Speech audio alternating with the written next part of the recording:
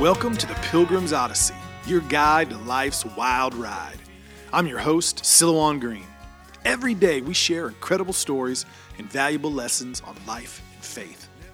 Thanks for tuning in, and make sure to share this Odyssey with your friends and neighbors so all of us, together, can let our light shine. Welcome, friends, to the Pilgrim's Odyssey. I'm your host, Silouan, coming to you from the heart of Minnesota, the land of the Vikings. Got to spend a great day with a couple of groups from here in Alexandria, Minnesota. A community, obviously, proud of their heritage, proud of their culture of service.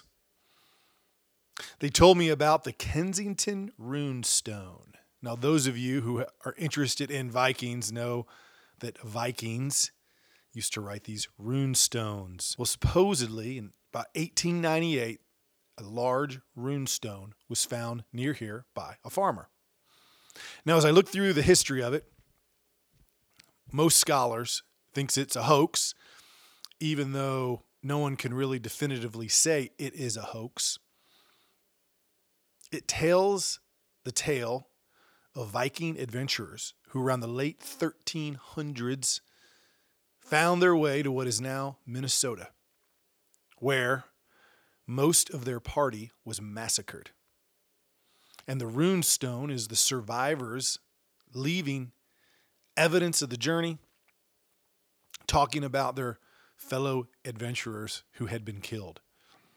Now, whether it's real or not, it's pretty cool. It's especially cool for a small community to have something like that in its midst. It's either evidence that Vikings made it all the way to Minnesota a long time ago, or it's a local resident who has a lot of ingenuity to fake a runestone. Either way, it's part of this community, part of their heritage, something that you notice right away. They're proud of their heritage. And the event was a community affair. Business leaders, people from all walks of life coming together to support first responders and their community. It was obvious this is something that they all cared about. It was also obvious that, unlike a lot of places in our country now, that Alexandria is still the kind of place that they like to pride themselves in being a small town, of knowing each other, being able to go out to eat and see the mayor and say hello, or somebody on the police department and know them on a first name basis. Even though in the summer the population can swell, there's lakes everywhere, it's a gorgeous place. They have that sense of community. Now that was sort of my theme today.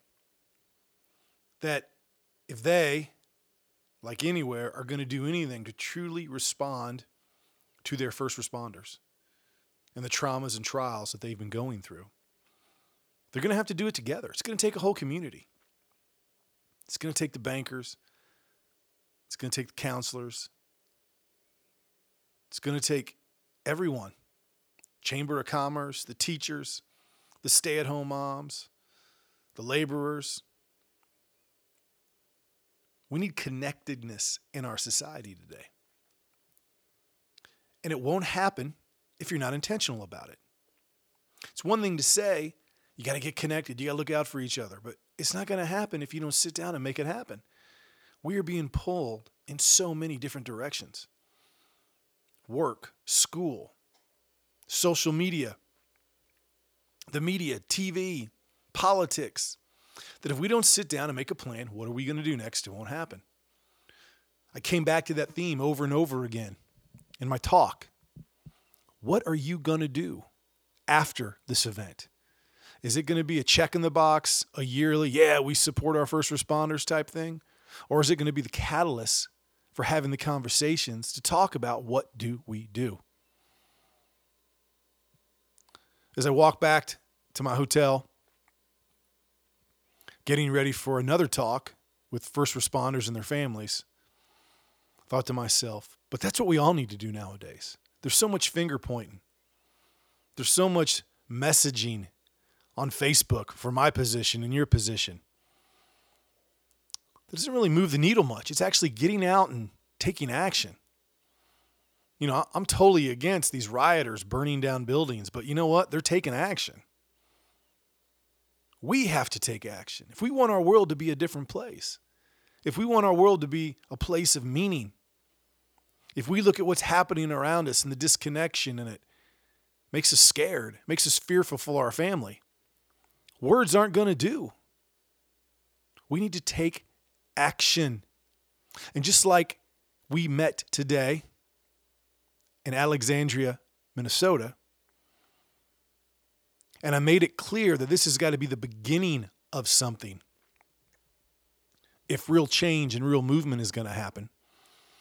You need to do the same thing where you live, with your family, with your friends, with your community. You see things you don't like, you see things you want to change, don't just count on politicians doing it. Don't count on people on TV doing it. You do it. Have meetings in your church. What are we going to do? Have meetings with your family. What are we going to do? Make hard decisions about home and work.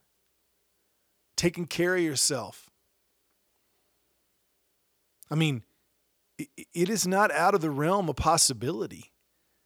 We could have another lockdown this winter.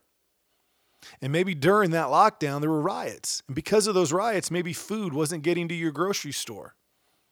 Then what would you do? Or maybe we have another lockdown and there are riots. And maybe they start attacking transportation. And maybe gas doesn't get to gas stations. Then what are you going to do? Or maybe they decide instead of burning down and setting fire to cities, they're going to do it in rural areas. They're going to make people who think they were immune from attack be a little bit worried, be a little bit scared. What are you going to do?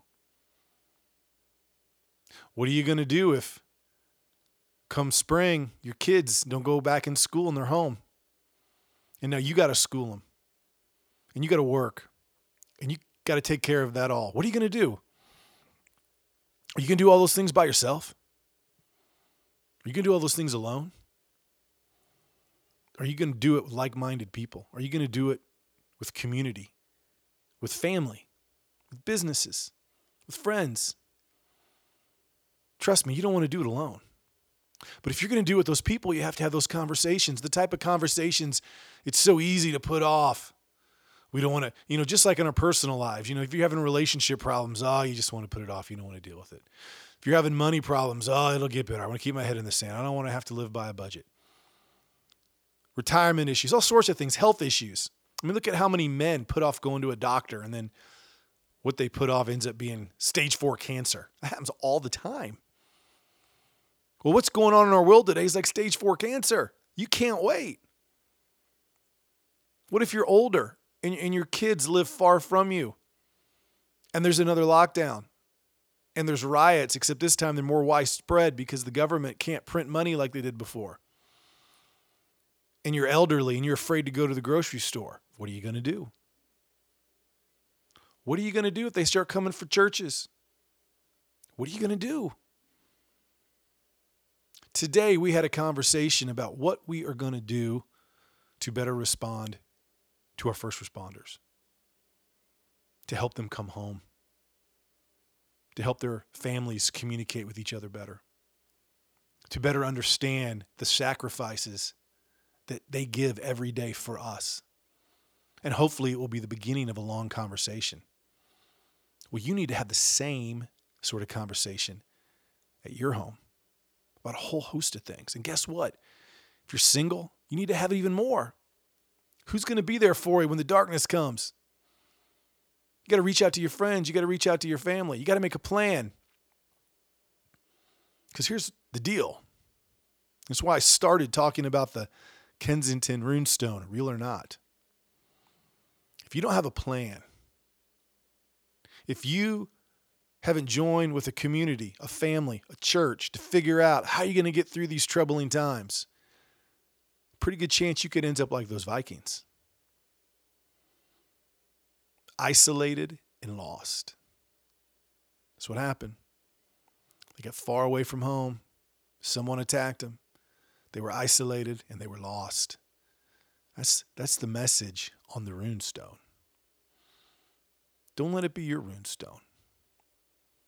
Let your runestone read how you came together, how you planned, how you reached out to those in your family and in your community, your neighbors, people you go to church with, and you survived, and you thrived, and you came together.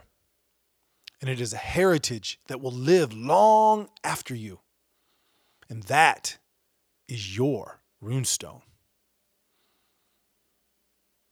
So until next time, my friends,